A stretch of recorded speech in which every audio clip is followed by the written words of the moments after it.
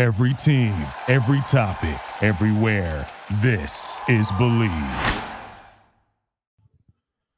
Greetings, welcome, episode 22 of the Believe Knicks podcast. Matthew Miranda joined by Stacey Patton on a night when the Knicks lost their last semi-meaningful game of the season, 125-114, at home to the Charlotte Hornets.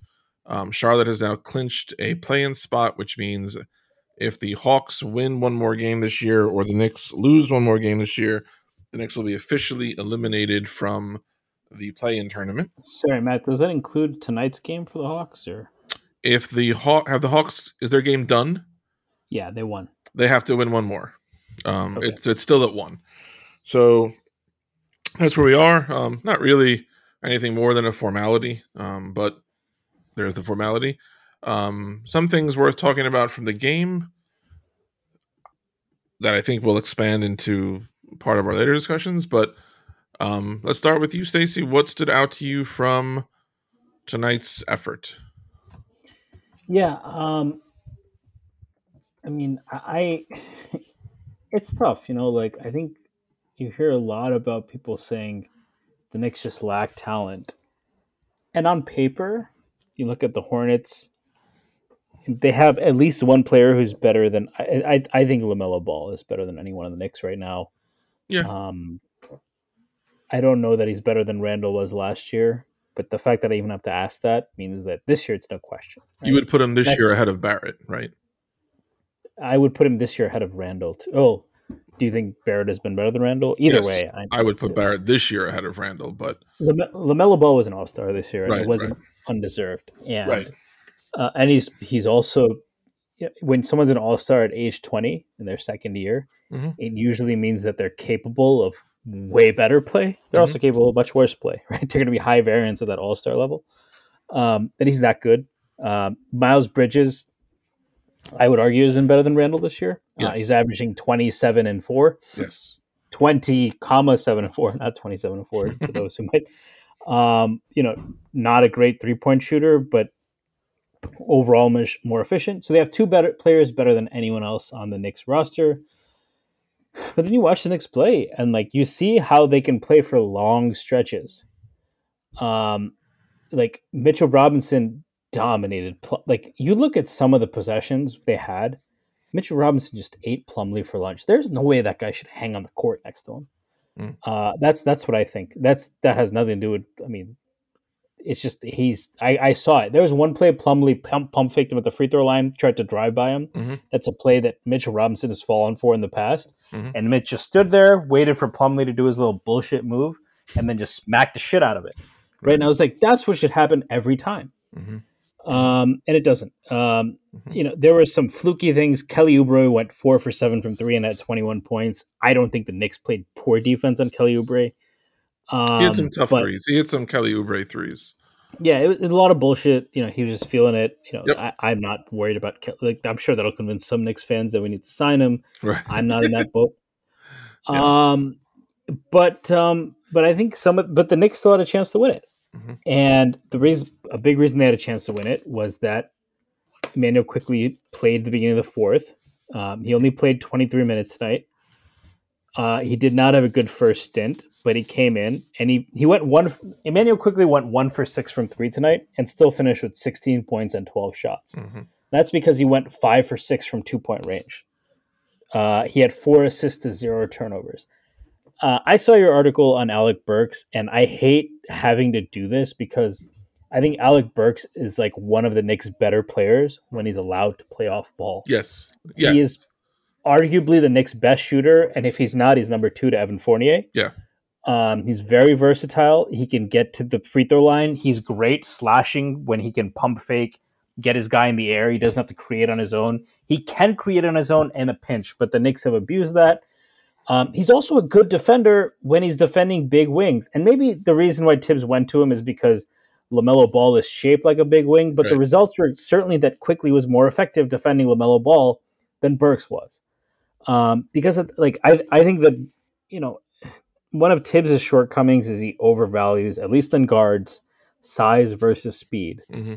And you see that. It could be a product of the modern NBA or whatever, but they started Elf last year. Elf was bigger and more switchable than Quickly or Rose, but both of those guys were better at getting through screens. Yeah. Which is probably the most important trait for guards right now. And once Quickly went out, that's when the game swung towards the Hornets, and by the time Quickly came back in, it was too late. I'm not alone in this. Monica McNutt, Alan Hahn, both mentioned this in the post game. I think it's a fair question, and that's just one of the rotation decisions. And it all comes back to, why did Alec Burks play 41 minutes and have to come back in? Well, Quickly played 12 minutes in a row. Maybe he had to sit. Mm-hmm. Well, yeah, but if you started him, and I'm not saying you have to bench Burks, you could bench Fournier, but you play Burks and Fournier together, it kills your foot speed on the perimeter. And then in the fourth, Burks was walking the ball up the floor, and that's because A, Tibbs has him doing it, and B, because that's not I'm not even saying he's a bad ball handler, but he's a good ball handler in one-on-one, yes, near the paint, where he can use one or two moves. But handling ball pressure from someone like Davion Mitchell or some of the quick guards that the Hornets threw at him, that's not his forte. Why are you having him do that when you have capable guards? And Deuce McBride played 9 minutes, and people were like, well, he didn't play well. He was a -11. But he's not getting a chance, right? When some guys play really poorly, their minutes aren't changed. And when other guys do, their minutes are affected. Obi had 13 minutes tonight. Yep. And Randall played well. And by the way, that's Obi coming off of the best 5-game stretch of his young career, and the 5-game stretch where, for the first time ever, he played 20 minutes in, I think, 4 of the 5 games. So he's clearly he's gotten more opportunity. He's delivered, and it's not like it's a night where Randall had 30 and 10, but no Obi. Yeah, and Randall did bounce back a little bit. A little. But I think RJ was much more effective against the defense. I would have rather gone through him. I'm not sure who is directing the Knicks to go through Randall in crunch time versus RJ. I don't know if it's him or if it's Tibbs. But I think that tonight is. I'm not saying RJ is better. I'm saying tonight, especially given how shitty the Hornets' perimeter defense is, versus how PJ Washington, Bridges are reasonably solid defenders. Yes. That probably was the matchup to attack. They didn't do that, and it's extremely frustrating. And no one is saying that these guys need to Fournier played 36 minutes. And he had 30 points, right? So maybe he needed to. Burks played 41 minutes and he had 12 points and 4 for... Did he really have to play 41 minutes on 12 points on 4 for 15 shooting? He was Dennis Rodman on the glass. Of course he had to. It's not that Alec Burks should be benched. He could have played 30. That's 10 more minutes you could have given to McBride and or Quickly. You want to play Fournier today? He was hot, fine. Randall played 36 minutes for a pretty... He had 21, 7, and 5. He played well. I wouldn't say that on offense. On defense, I didn't think he played well. But did he have to play 36 minutes? That's what's just incredibly frustrating. And it's and especially when Quickly was you want to roll with what's working. You want to roll with the lineups that are working. Quickly was having a ton of success. And I think the most frustrating thing is that in the second quarter, I was really looking for the bench to blow the game open, and they didn't. And a lot of that is their own fault. But some of it was shit like Mitchell Robinson missing a dunk. Them just, bobbling a pass that they're going to catch 9 out of 10 times. It's the margin for error for the bench is so small that if they don't blow the game open, not only is it a huge detriment to the Knicks winning the game, because usually the bench blowing the game open is their only chance of winning. Mm-hmm. But also, it means that Tibbs is not going to go back to them, So, just a very frustrating game because I, on paper, you can tell me this is what I've gone back and forth debating, how I think about Tibbs. It's on the one hand, do I think the Charlotte Hornets have better talent than the Knicks? If you look at their top end talent, yeah. But if I look at the two teams play each other, no. I think the Knicks should have won this game. And that's not me trying to take credit away from the Hornets. That's not me being a whiny sour grapes fan the Knicks should have won the game. But if I'm judging how Tom Thibodeau coached, I think there are things he did that actively gave us a worse chance. I'm not trying to take away anything from the Hornets. I'm trying to be a loser. But I think we're trying to figure out what we should do moving forward. And with that in mind, the Knicks' chances were hurt, I think, by Tom Thibodeau today. What guard besides Quickly? Like, how would you have apportioned? Let's say you cut Burks from 40 to 30. McBride did not have like one of the great games of his career. Is it a matter of you want to play Quickly 30 minutes? Is it a matter of let McBride work through his struggles? Are you a secret member of the Ryan Arcidiacono? I can never say his name. Arcidiacono. He's the one player in the league I can never get his name right. Are you a What about the guy in Milwaukee that's 6'11" and from Greece? Can you say his name? I've never had a problem with Antetokounmpo and Porzingis. I've never had a problem with international players, really. Ryan Arcidiacono, like I have to slow my brain down to like school zone speeds to like get through. I've never been able to spell. I don't know what it is about that guy, but anyway, what would you have? Is there a solution to what you saw? Like, I'm going to cut Burks by 10. I'm going to play bigger more. I'm going to play Obi, maybe in more lineups with Randall. What would you have wanted to see that you didn't see? Yeah, I would have cut Randall's minutes by 6. Okay. Played Obi. I would not have cut Mitchell Robinson. I thought Jericho Sims this is one of his worst games. He struggled a little. It just was what it was. Yeah. He just, I think against guards with good floaters, LaMelo really victimized in this. He's still figuring out when to contest and his timing on those. He'll get it, but that's not. He gave Jericho 11 minutes. That was not too little to get into a rhythm. I didn't think McBride was that bad. He missed his shots. I don't think he made a lot of mistakes on defense. I actually really liked his defense on LaMelo. I think either giving him half of the 5 minutes you mentioned to like you could give him 5 minutes more and Quickly 5 minutes more, or you could have just given all 10 to Quickly. In particular, I don't think Quickly needed to come out at the end. And I think that starting Quickly would have, but that would have been the way I would have gone.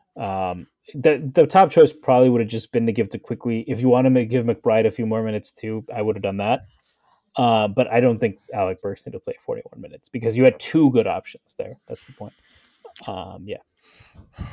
So I want to ask you, Schwinn tweeted about this a little bit after the game, and it was, it's not unprecedented, but it's rare. On the post-game show, Wally Szczerbiak, Monica McNutt, and Alan Hahn were talking, and sometimes late in seasons, MSG seems to allow its employees, and I always feel that it's like still within a certain, they can talk certain things that they can't normally talk. And after this game, there was a discussion about, Fournier, and the team was in a rhythm, but clearly, like, you're still giving stuff up. Like the Knicks, Fournier had a great game shooting. The Knicks didn't lose this game because they couldn't score points. The Knicks lost this game because they could not stop Charlotte.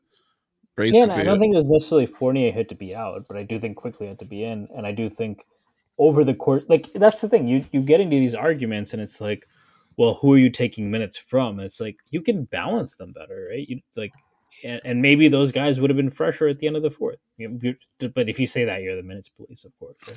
Yeah.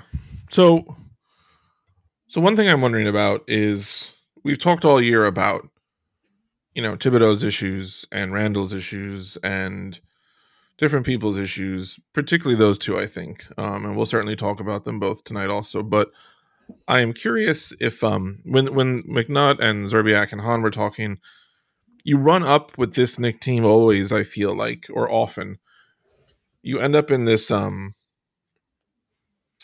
this situation where if you're playing Evan Fournier, you are making a choice. Like you are hoping that his shooting is there, and you are giving up defensive speed on the perimeter.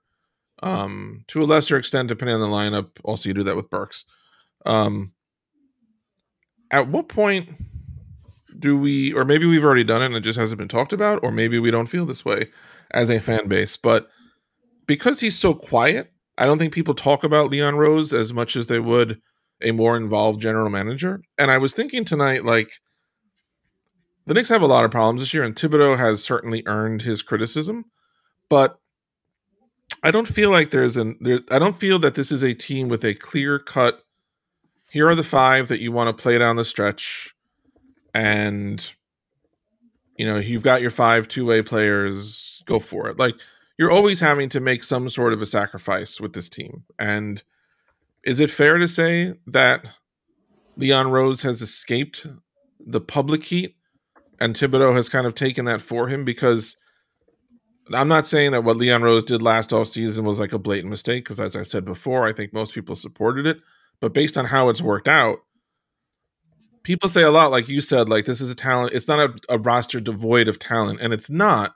But I also don't think it's very talented, because you're playing certain people that you have to give something up to have them in the game, which is normal. I know that's basketball. That's most teams. I think maybe specifically what I'm asking is like, did Leon Rose fail Tom Thibodeau? Was this a roster that was going to do something with a better coach or an optimum coach? No, I think my take is that, I mean, if you look at the East, let's look at the standings, right? Mm-hmm. I think the Knicks weren't making they weren't getting in the top 6, right? Heat, Bucks, Sixers, Celtics, Bulls, Raptors. If you want to argue they're better than Raptors, the Cavs are right there. The Nets are not in the top 6, right? And the Nets have, the best players you could find to come to play in New Jersey. Right. So, it's the Hawks beat the Knicks last year, still have a more talented roster. They're fighting just for play-in. So, no, I'm not saying that. I do think they could be a play-in team. Yes. I think that. So, how much do you care that the Knicks are not a play-in team versus, being the 11th seed? And if you say I don't care, that's not good enough. I get that. But was this roster, like, I would ask also, like, what were the options? Who was available this offseason that would have made that kind of a difference? There's one player I can think of, and I'm not sure how well he fits, but I'm also not going to hang my hat on that. If you want to say the Knicks should have traded for DeMar DeRozan, and could have met that price, I'm not going to blame you. I really am, given how Randall has reacted to even having to adjust to Evan Fournier this year. Yeah, I'm skeptical of how well it would have worked out. But sure, that's a fair argument. They didn't get DeMar DeRozan. Other than that, though, like some people are like, well, like instead of Fournier, they should have gone Lonzo. Lonzo got tampered with. Lonzo wasn't coming here. Lonzo was going to Chicago. They tampered to get him. He was going there, and he's been hurt. Yep. And like, would that have changed this team? I don't know how much. I like him better, but I don't think that like Lonzo Ball would have been the difference between the play-in or not. Yeah, and then other than that, they gave you at the 58th pick, they gave you a guy that's come in and play not tonight, but pretty well at center. They had a good draft. McBride has been if anything, their draft has been responsible for more wins than a lot of the guys Tibbs has leaned on. So no, I don't put. I think Rose is still in very much an incomplete grade. It's going to be what is his big move, right? Because a lot of their moves are incremental moves to get solid young assets, and like. That could mean players like Grimes, Quickly, and McBride, or that could mean second-round picks in the future. But a lot of that is just incrementally increasing your asset base, there's nothing wrong with that. How he's going to be judged, though, is what he does with that. And I don't know if does it turn into Donovan Mitchell? Then he probably gets an A. Does it turn into something like Danny Ainge, where they don't use that stuff and it peters out? That's an F. Other outlets are, does RJ or Quickly become a star? I'm not just Obi could become a star, right? Do they somehow swing a trade for Randall where they get like Jeremy Grant or someone who blossoms into a star here? That's in the realm of possibility, right? So, but overall, they're very much at an incomplete. Tibbs is very much at like a B- C+ overall. Where he did a really good job last year, but he has very, very noticeable flaws. So, and as far as this year, I really don't subscribe to the people who are like, at first they were saying, well, Fournier might be quote unquote better, but we needed Bullock and Elfrid Payton back. I think even people who believe that have fallen off of that take because A, the Knicks have moved back into the top 10 in defensive rating, and B, it's very clear Fournier is a much better player than Bullock. Bullock did not have a great season. Yeah. Then there's still people who are saying, well, Quickly didn't play well until now, so Tibbs didn't have a real point guard. I would argue that since when Quickly was on the floor earlier in the year, they were playing much better than they did with Kemba, and it wasn't like Kemba was giving you much better shooting than Quickly. And he didn't try McBride until you have no choice, and try Grimes until he had no choice. The front office, and then the last thing that people will say was, well, he signed all of these players to big contracts. There's pressure to play him. That's one speculation, but B, they also gave him a lot of young guys, including first round picks, who I'd imagine they have some interest in. And if he benched or if he gave those guys at least some minutes, it's not even about you have to bench Fournier, you have to bench Burks, you have to bench Randall. Don't play him 40 minutes a game. Don't play him 35 minutes a game. Mm-hmm. He wasn't willing to do that. And also, don't play your worst defenders. You don't have to play Burks, Kemba, and Fournier together. You can mix it up, right? You can play Fournier with Grimes. You can play Fournier with IQ. You can play Burks with IQ. You are always going to remember this season for Kemba, Fournier / Burks playing defense together. I feel like it's like that's none of them. Even Kemba is manageable if you could play Kemba next to Grimes and RJ. He wouldn't look as bad. Kemba draws mad charges. He draws charges, and his defenses are way more exaggerated when you play him with Fournier, and also the next perimeter scheme is switch everything. Yep. And so that means that even Burks, who isn't he's not a good on-ball defender, but even teams that are I don't know if we can beat Alec Burks tonight. Oh wait, let's run a basic screen with Fournier. They're going to switch it. Now I have John Morant going against Fournier. Yep. What do you think's going to happen? Yeah, and there's ways to avoid that, and that's not a rip on Fournier. That's not a rip on Burks.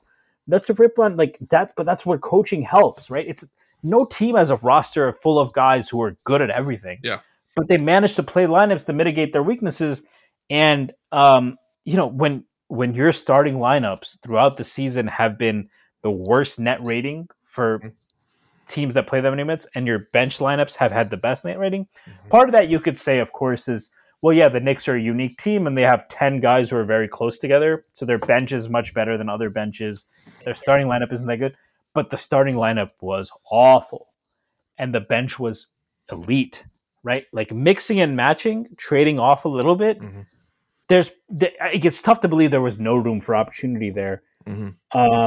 And there were guys that just were unused until in the favor of injured guys, right? Sims, you can tell me wasn't ready, but he was playing Nerlens Noel, who was completely broken and could barely move. It's hard to believe that Grimes wasn't ready to play until January. Well, he wasn't ready until coincidentally at the same time. It was just a complete coincidence that at the same time Tibbs deemed him ready, they happened to have everyone missing due to COVID. Right. So. Right. It's kind of a weird extent. It's Tibbs is with mixing and matching. He reminds me of coaches who don't stagger their best player. They have 2 great players and they don't stagger them and can't figure out why they're losing when they're both off the floor. And he just doesn't you saw it the other game. Thank God they won, but the Knick game, I'm already forgetting who they beat on Monday. Chicago. When they beat Chicago, Toppin had a nice game again, and Randall was out the first, I think, 9 minutes of the fourth. And it wasn't a game that Randall was having a great game. And it was a close game. It's coming down to the wire. And about 3 minutes left in the game, Thibodeau sends in Randall. And Randall didn't even look interested in being there. We'll talk about him later. But I really thought, if they lose this game, people are going to jump through their TVs to riot at MSG, because it would have been the chef's kiss of Thibodeau's season would have been losing that game after bringing in Randall for Toppin. You mean this game today? Or No. Chicago on Monday. He did bring in Randall for Toppin. Yeah, that's what I'm saying. But Toppin was playing well. Randall didn't have an amazing game, but you would never have seen ever Randall being on the floor while the Knicks were playing really well, Randall sitting for 9 minutes, and then Toppin coming in. You would never see, Derrick Rose or Burks playing well the first 9 minutes of the quarter and then quickly coming in. I have felt all season that one of the problems, I might not be seeing this correctly, but it doesn't seem to me like the same rules exist for everybody. And there haven't been any leaks about anything from the team, but I just feel that in any workplace, nobody picks up on double standards quicker than the workers. And there was something all season strange about Tibbs talks about accountability, and even if a young guy plays well, he still has to earn it and prove he can be there. And Tibbs has this incredibly quick hook for Grimes and Toppin, but Randle can sleepwalk through 75 games, and he's still bringing him in with 3 minutes left when he's not really doing much. Yeah. I can't get into that. I'm going to give you another. Yeah, go ahead. No, I'll here's like with Tibbs, I get it. It's like and weirdly, for all the talk about workers and the culture being affected, the kids seem to like Tibbs a lot. Now, part of that might be that if you look at these kids, IQ basically, it seems like, is I think he likes everybody. IQ plays video games, is religious, has like a serious girlfriend and his family, and that's it. Yep. I think if I ever saw IQ at a club or something, I would be convinced it was an imposter. RJ is basically that. Right. Grimes, I know less about that, but also Grimes, I've talked about this a bunch. Grimes came into college as a top 5 recruit who was an on-ball, supposed to be that guy, had to reinvent himself, transfer, and become like a shooter, and made that work. You can't tell me that happens without having crazy work ethic. All of these guys, you haven't seen any of these guys, and by the way, we have seen young guys pout before, right? You haven't seen any of these guys show a poor attitude or anything. So that could be part of it. But they do love playing for Tibbs. I don't think that's deniable at this point. So far, it hasn't seemed to have an effect. But it's also to notice that there seems to be a double standard. When he talks about you could make 9 great plays and 1 bad one. Who are you talking about? Because it seems like when Obi makes 9 great plays and makes 1 bad one, he goes out. Yep. And when Randle makes 1 good shot, yep, it excuses 9 bad plays. It's. I mean, I haven't watched the game 3, 4, 5, 10,000 times, but I've watched it. I've watched most of these clips multiple times. I think a lot of smarter people than me have. And so that excuses work. Like, the only thing that seems to be different about these guys is that they're older, and he trusts them more. And maybe they're lower variance in practice. I don't know. But it's just it's not what's working on the floor right now. So I mean, how much of that is Randle being a stinker this year, right? Like, Randle has just been awful, and I think most of the people. I think the biggest argument Tibbs fans and I haven't said I would fire Tibbs, by the way. I am very much on the fence about this. But a lot of people who want Tibbs to come back or say that he shouldn't be blamed, will cite that, like, it's basically Randle. He was their best player. The front office gave him a big contract. I mean, and I don't want to, if he's going through stuff off the court, whatever, all I can judge him on is his play, right? And it has been bad. And how much can you blame Tibbs for that, right? I would say I could blame him, like, just because he's playing bad and he's paid well, you don't have to play him 37 minutes. Like, you can play him 30 minutes, you can play him 28. Like, that's what, if you look at guys like Nikola Jokic or Joel Embiid, who are significantly better players than Julius Randle. I don't know if that's up for debate. If someone wants to argue with me on that, feel free to tweet me. But I think I'm pretty comfortable saying Nikola Jokic and Joel Embiid are better players than Julius Randle, even last year. Fair to say? Yes. Yeah, right.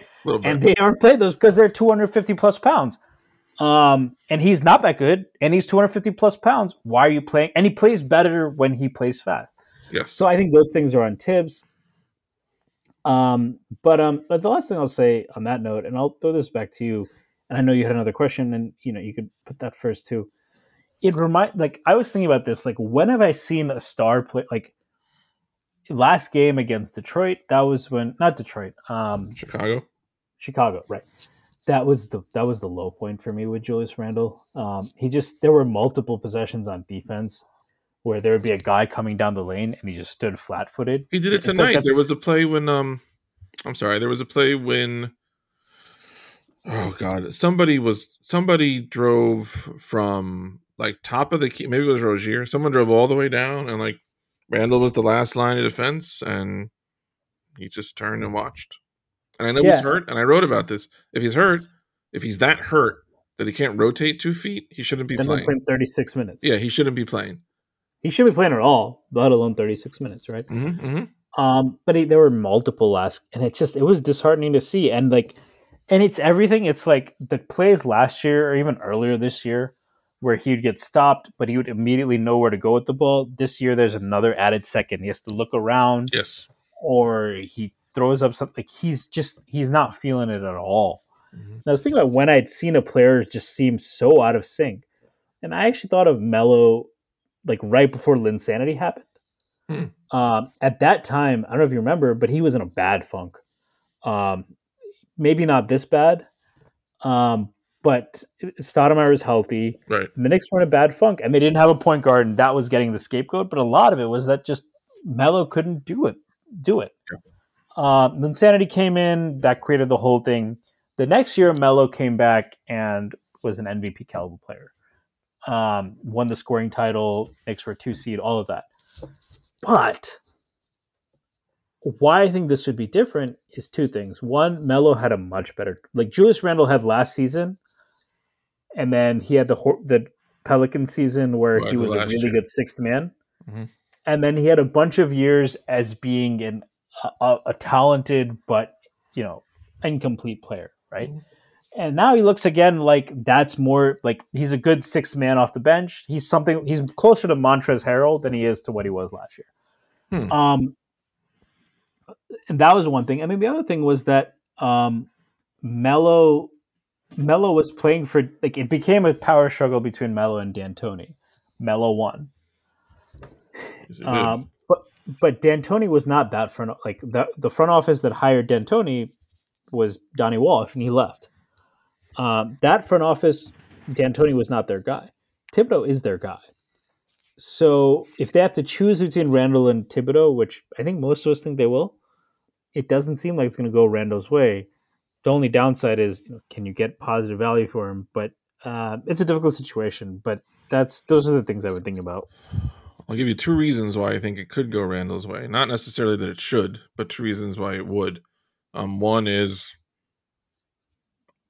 if you're able to trade Randle now, you're trading him at his low point, and you're taking back something somebody else doesn't want.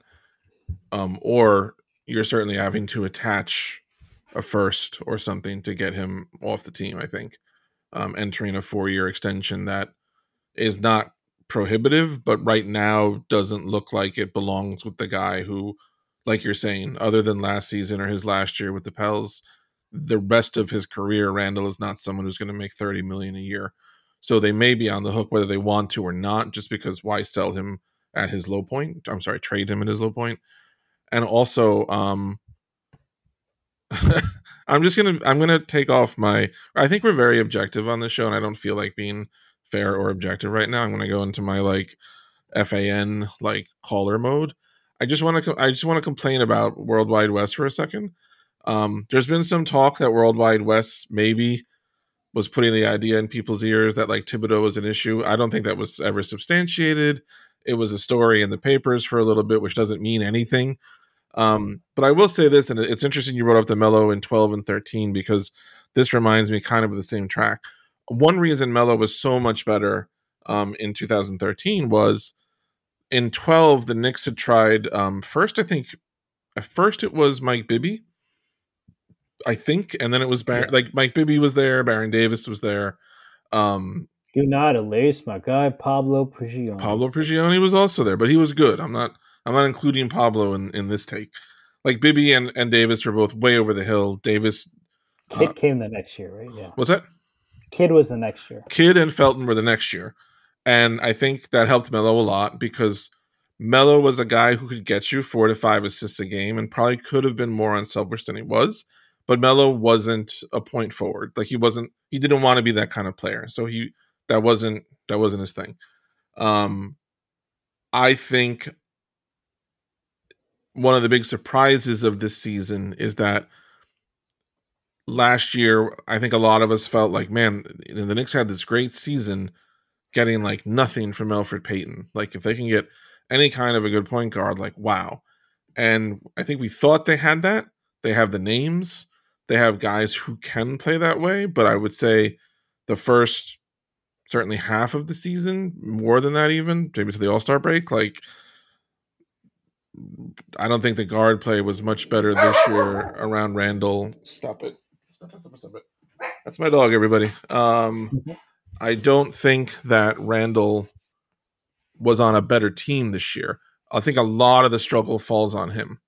But I don't feel like, if I thought Randall this year would end up kind of halfway between last season and his norms. So I thought like he'll shoot like 45% from the field, like league average from 3, and that's okay. Like I can work with that. Obviously he's cratered from distance, and there's other issues that maybe we'll get into. But I think that Worldwide West was not brought into the Knicks to sign Evan Fournier and Kemba Walker to like a good market deal. And I understand, like you said earlier, who was the option? I don't know. But at some point, there was all the hype of like, oh my God. This was always the talk. D'Antoni, Fizdale was going to get the Knicks big time play. He was going to get Durant and Kyrie because people love to talk to David Fizdale. D'Antoni was going to bring in LeBron and somebody else because he coached at the Olympic team and people love that style of play. There's always this mythology about the person who's going to attract someone to New York, and in a completely irrational sense, I'm going into this offseason being like, I need Worldwide West to justify his hype, because other than, I think, pushing them to draft quickly and maybe saying shit about Tibbs, Worldwide West might not as well even exist. Yeah, I think there's a few things. I strongly disagree with the idea that they were not better than last year. I think Evan Fournier is a really good player and is way better than Bullock. You think Fournier this season is way better than what Bullock was last season? Yes. Because why? Because of his shooting? Volume of three-point shooting. Okay. I think Bullock was in volume and versatility. Okay. Like Bullock could stand still and hit threes. Right. Fournier can get to the rim. He can shoot off movement. I think he also allowed them to, he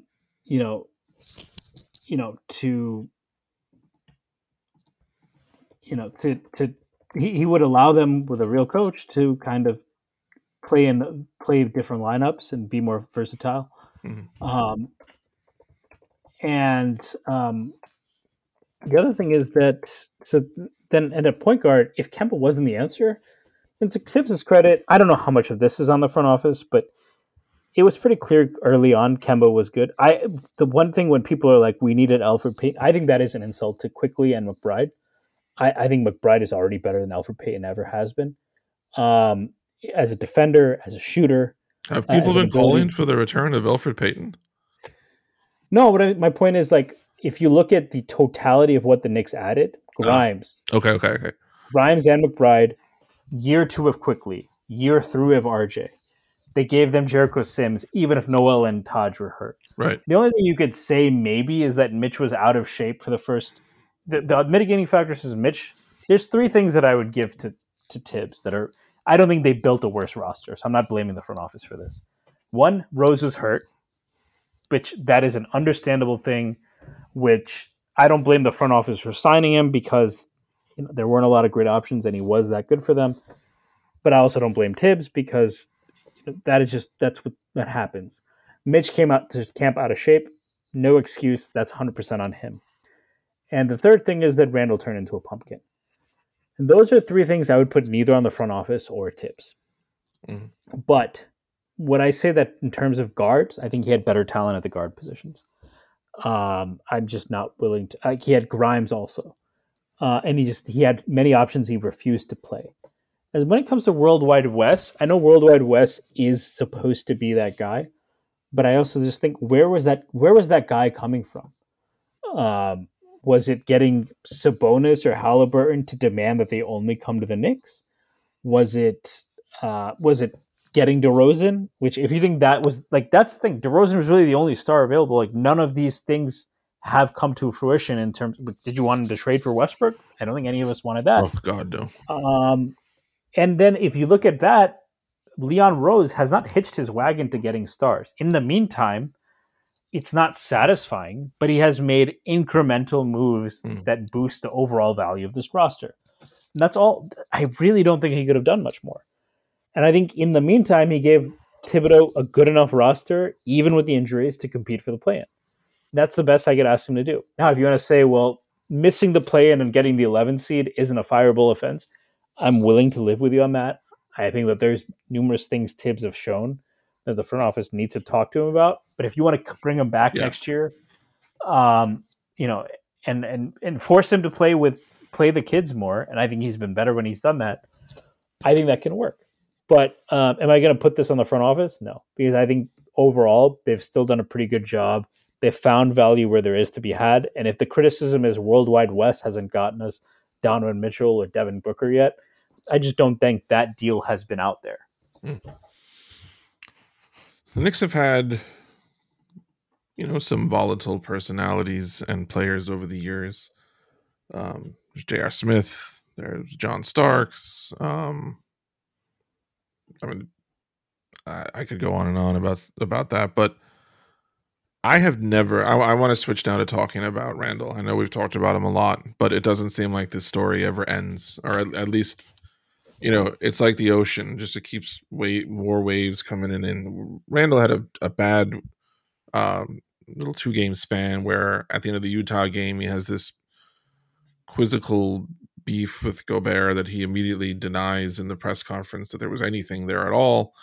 Or I don't know if it was a press conference. Yeah, it was a press conference. And then in the Chicago game, everyone by now has seen the Zapruder film of Randall throwing the ball behind his back and then leaving the floor. I'm not here to break down Randall's game or Randall's whatever anymore, but I'm just curious if you can remember on the Knicks or on any team in sports. I can't remember the last time I saw a player who was not a star rise so inexplicably to such a level and then fall inexplicably to such a level. Certainly with the Knicks, I cannot think of. Maybe I'm overlooking someone obvious, but I don't think I've ever seen this before. And the Sunday Monday thing just made it work.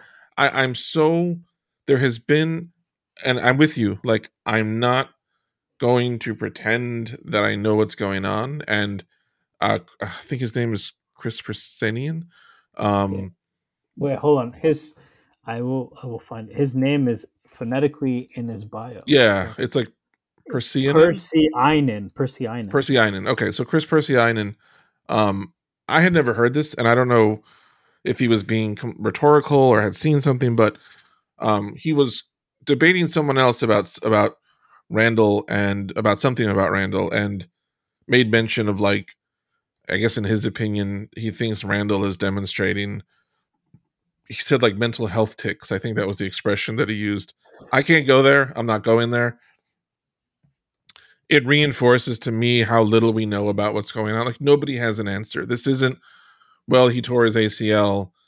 That's why he's struggling. Or it's not even he has the yips, right? So that I was thinking about the yips earlier, not in a physical sense, but when you made the description of Randall, and you see it, the difference this year in his passing, where last year, there was. I think that, first of all, I would say that was the last few games. Overall this year, I think his passing has been similar to last year. It's just the windows aren't as big because teams don't have to worry about his shooting. But sorry. Maybe that's it. I felt since the Atlanta series that something got into. Let me rephrase this. In the Atlanta series, it was clear that the defensive game plan was designed to fluster him and flustered him. And I think this season, a lot of teams have, worked off of the Atlanta model and evolved it. But I don't know. I feel like I'm repeating shit we've already said. His energy this season increasingly grows. I even a couple months ago, I would have told you there's no way I wouldn't want to trade Randall, even though he's struggling, because there could be an explanation and he could bounce back. And if we know the guy had stress 2 years ago trying to live up to that contract, it would make sense that he might be putting even more pressure on himself to live under what he's now stepped into. But I just as a fan, I am tired this season of seeing Julius Randle so negative. I'm not saying anything about him and his right to his feeling or his actions. I don't know anything. Just as a fan, like when the beef started with Gobert, I'm just so Randle has become like the family member that I don't want to go out in public with anymore because something's going to happen at some point, and I'm just tired of trying to explain it or justify it or accept it or understand it. I'm just tired of it. I don't know if you just emotionally as a fan, like, has Randle, how do you feel? Just emotionally, not objectively, like, is he worth his salary? Can you build around him on offense? Just emotionally, the process of watching how this season has been for him. Where do you find yourself now with Randle? Yeah, so this isn't going to be a direct answer. Apologize in advance, but I have a story. Okay. This reminds me of a story. So a few years ago, when I was in my early 20s, I played in a South Asian basketball league in Connecticut. Yeah. So it was fun. It was during the summer. But I was on one of the free agent teams. So like there were a lot of teams that were friends who played together. And my team was like guys who were interested in just, the leftovers, so to speak. And I was the only real ball handler on that team. So I used to have the ball in my hands a lot. And I'm not the greatest shooter. I'm pretty good at getting to the rim. I'm a pretty good passer, and I'm a good defender. So I'm good when I have other players on my team. But that team, I had the ball in my hands so much.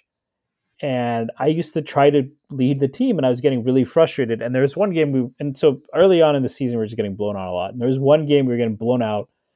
And there were like a lot of people used to talk shit, and they would stay after and before games. And there was one player in particular I had gone to head with, and we lost a close game. And we were down big, and like we called timeout, and this guy was shit talking us from the sidelines and yelling or like laughing. And I started yelling at him like, "What, do you want something? What do you want? Like, let's go," or something. Right. And this other guy on my team was like, "Man, shut up!" Like at me. He was just like, "Just give it up. Like we're fucking down 40 points or 30 points. Like, what are you doing?" Right.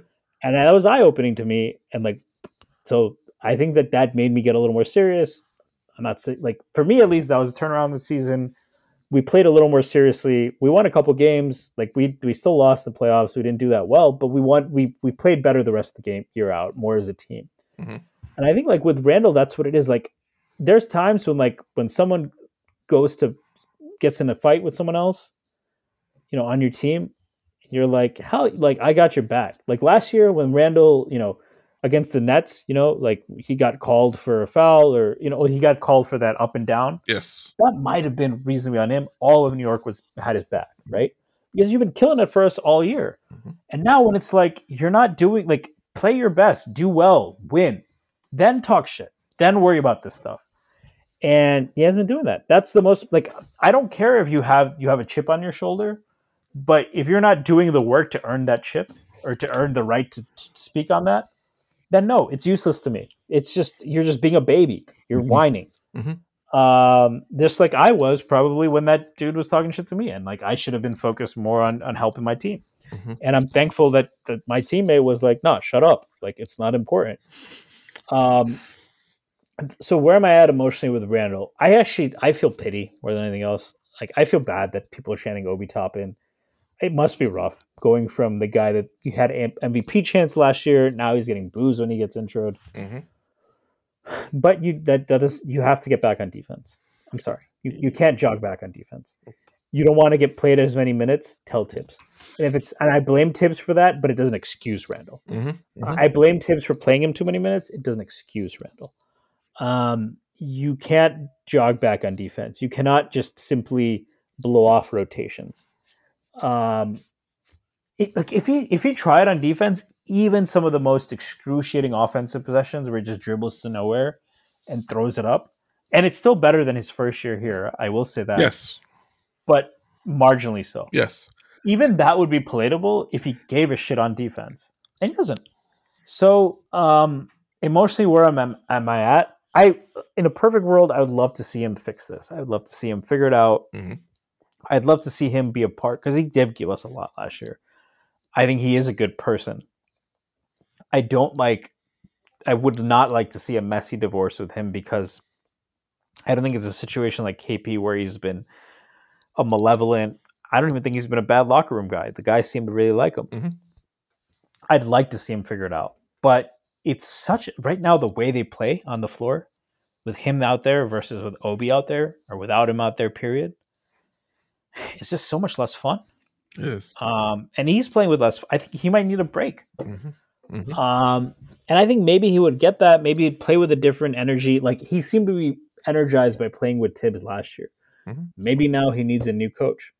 Now, if you need a new coach every year to energize your star, that's probably. But the big difference that I keep coming back to, so I'm trying not to be emotional about it. And emotionally, I'm just sad. And like we had a guy that brought us back, and it's not even about like it's someone letting you down, right? That's not how I feel. It's just like I wanted this for him.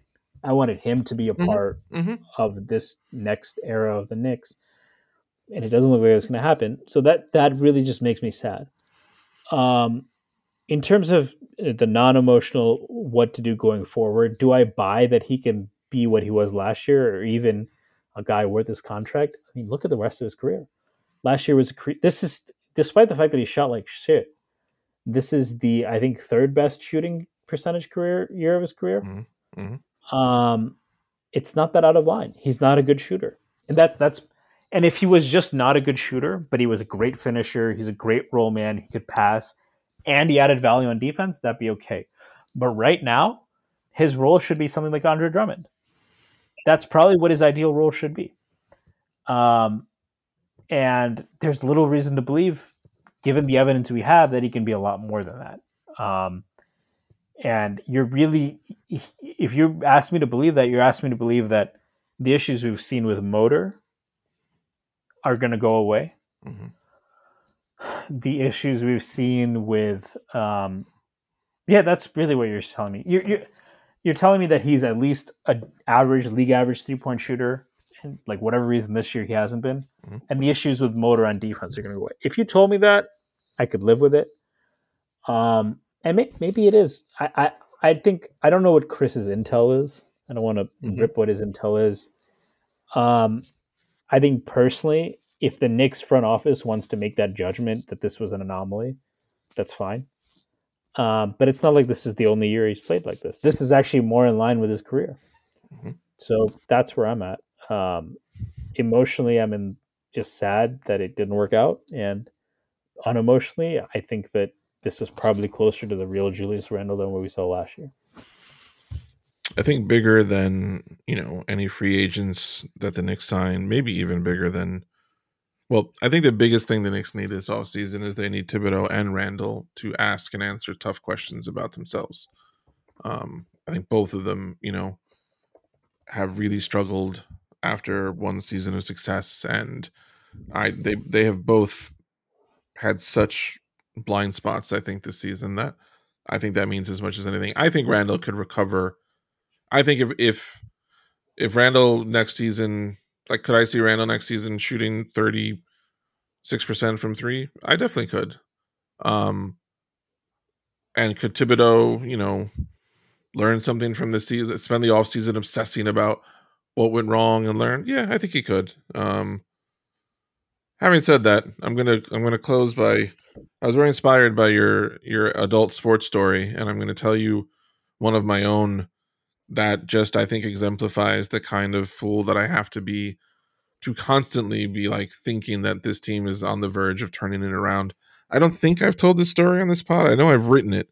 But when I was probably about your age, I can't believe I'm old enough to say that, but when I was in my mid-20s, I played in a baseball league. That's younger than my age, by the way. Is it? Okay. I feel better then. I'm 32. So. Okay. Oh, I'll take that. Okay. You're still young enough to refer to your early 20s as a few years ago, and I am not. I'll say that. So in my mid-20s, there was a wood bat league, and I loved baseball, and I played a lot when I was young. So I was on a team like yours. We formed late enough that enough of us weren't on a team, or they were looking for like one more team, but we didn't know each other. We were all basically strangers, got thrown together very late. And at that point I hadn't played baseball in about 10 years. So I was, I really wanted to see, like, do I still have, I was a good player. I wanted to see how it would go. And first couple of games, I was adjusting, but then, and it was just like you said, we were terrible.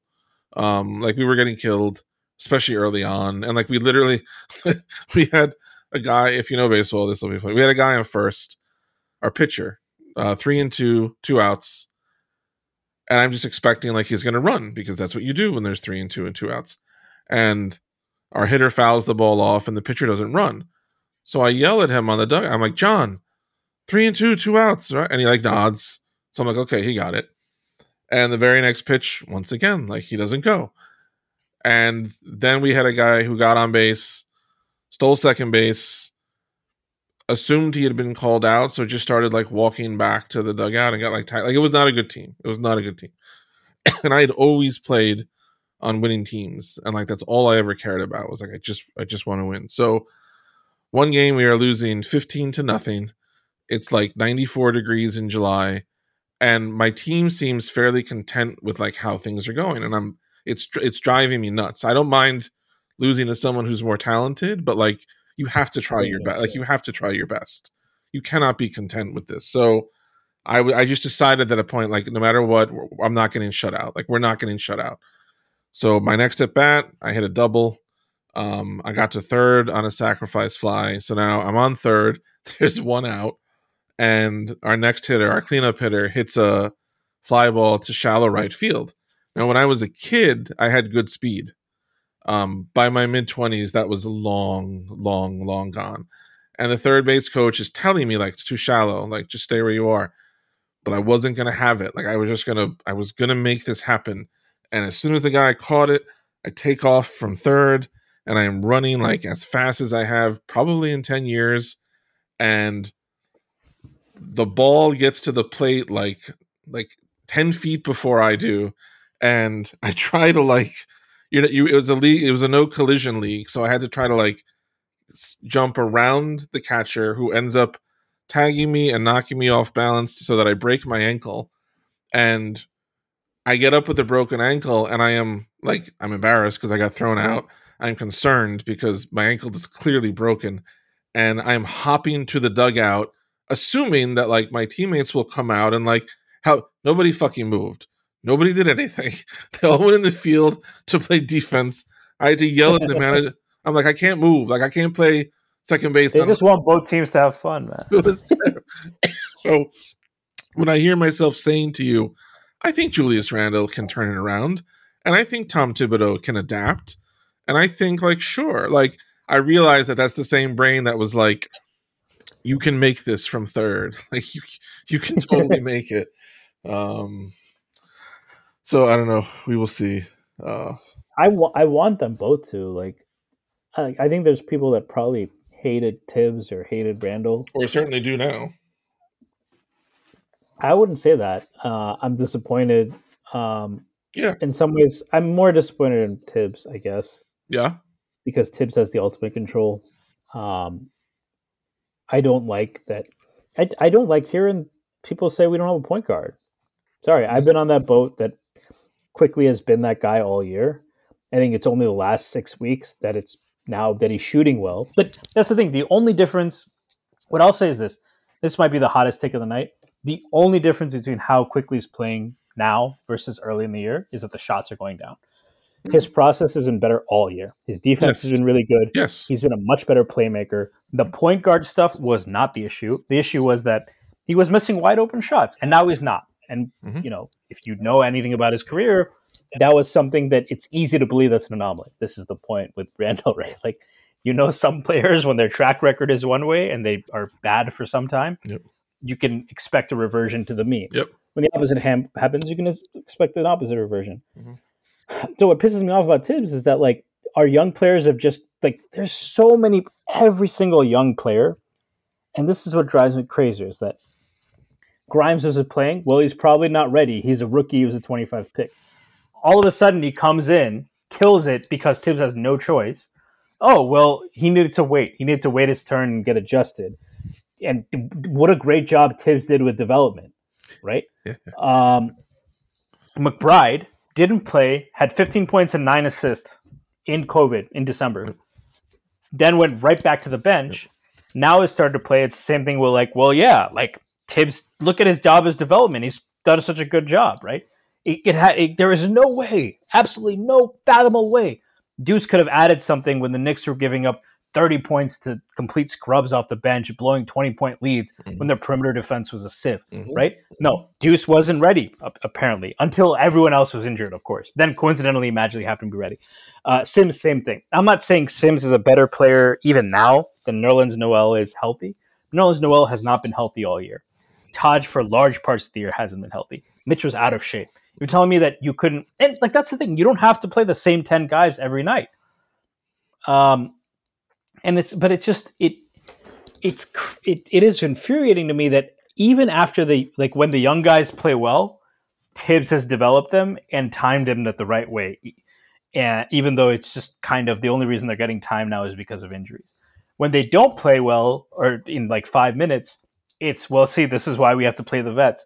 And that's why every reporter always asks Tibbs, well, at what point do you want to start playing the young guys instead of going for the play-in or going for wins? I was like, the way to go for wins was to play the young guys more, not to bench the vets, but to not play the vets 36 minutes and to try a couple of the guys who, when your weakness was perimeter defense, instead of crying that we lost Elfrid Payton and Reggie Bullock, however good you thought they were on perimeter defense, the front office gave you great players on perimeter defense. You didn't play them. Instead of crying that Nerlens Noel was injured, the front office gave you a 6'10" guy who can switch and jump 10 feet in the air. And you wouldn't even go to it. And it's not just to try something, because when you have been forced to try it, it's worked. So you can't just tell me that you don't know and you don't watch them in practice. I watched them in the games and we're even forced to play them. But anyway, it's very frustrating. I think that when he has been forced to play them, he's actually done a good job of tailoring how the offense plays and the defense plays to their advantage. He knows ball. It's just he has shitty evaluation a lot of the time, and I don't know what to do with him. And I feel a little bit more confident saying that what I thought before last year, and that's that Randall is probably best suited as a sixth man energy guy. Who can just go off against bench defenses, but isn't the guy on a championship team. So it's always good to end on a positive. So I'm going to end with a positive that I've realized. It's something I thought was a negative, but I think it's actually turned into a good thing. When I started watching the Knicks in the 90s, let me ask you what your thoughts are.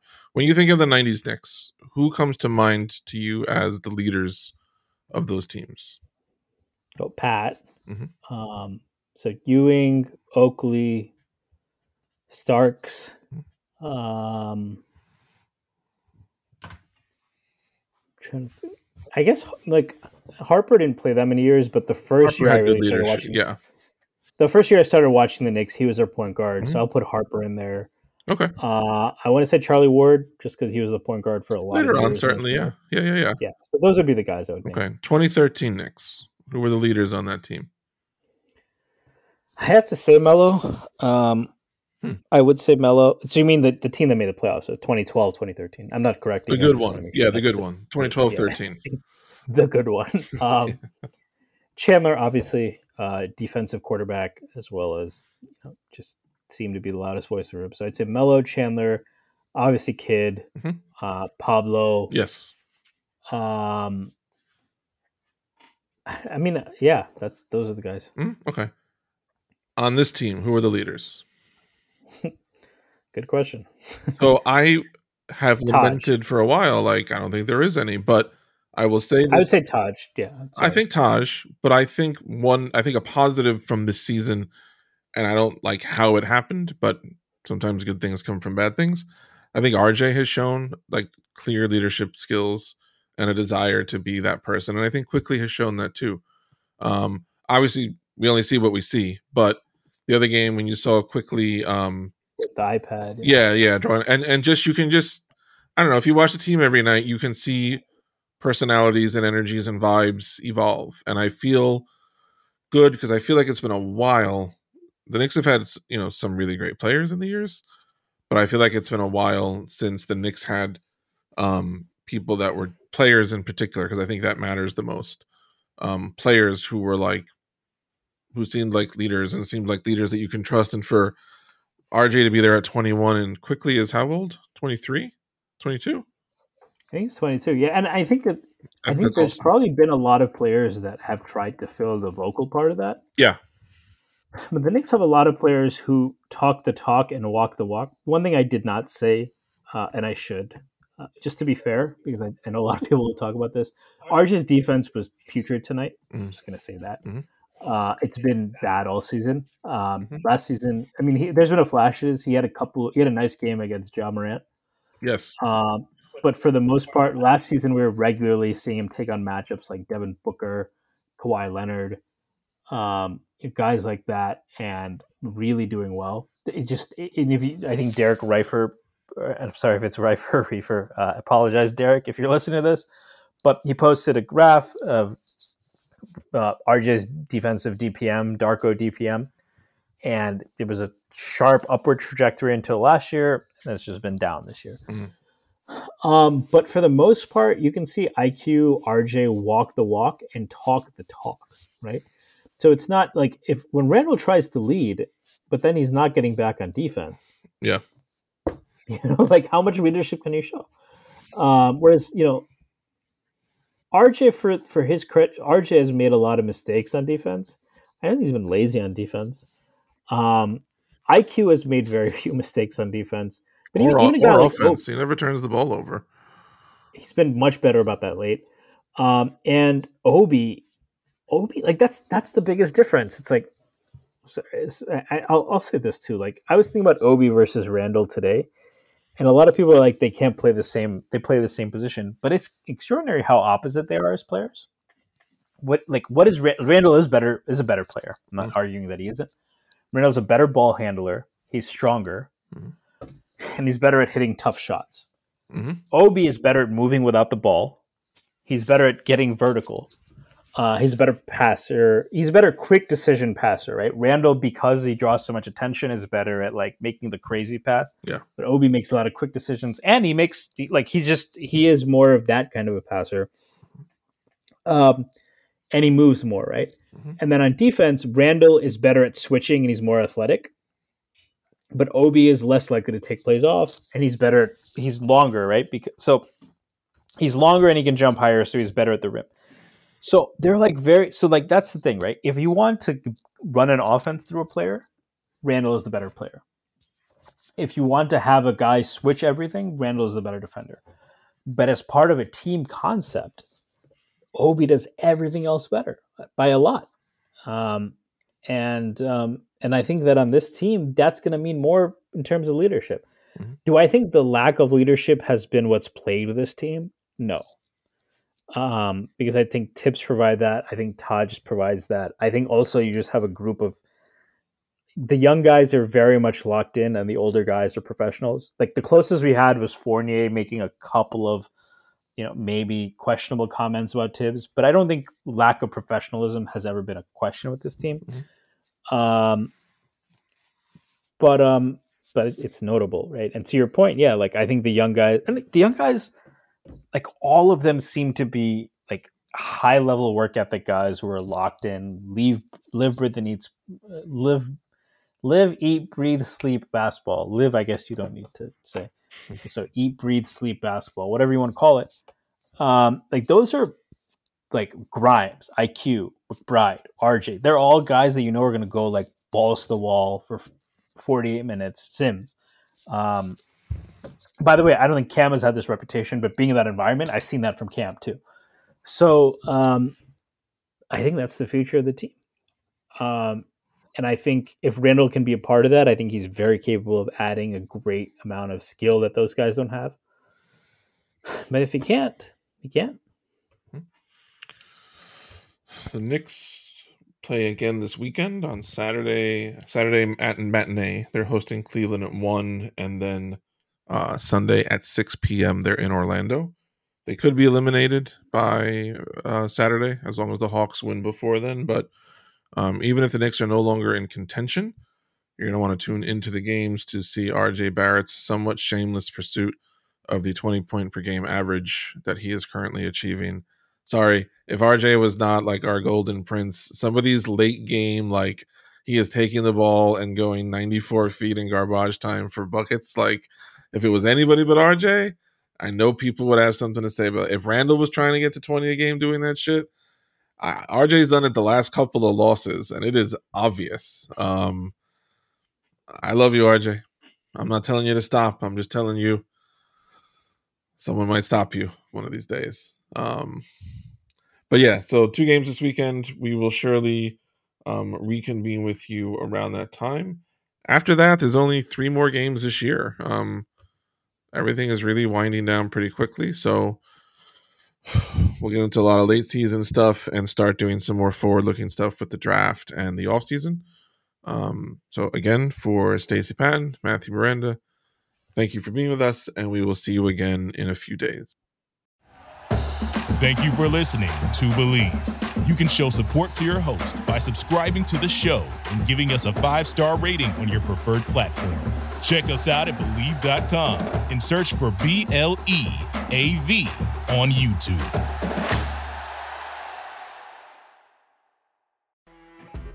You know when you're listening to a true crime story that has an unbelievable plot twist that makes you stop in your tracks? That's what our podcast, People Are the Worst, brings you with each episode. I'm Rachel. And I'm Rebecca. We're identical twins who love true crime cases that make you say, didn't see that coming, and we hate the people responsible for them. Listen to People Are the Worst now on Apple, Spotify, or wherever you get your podcasts.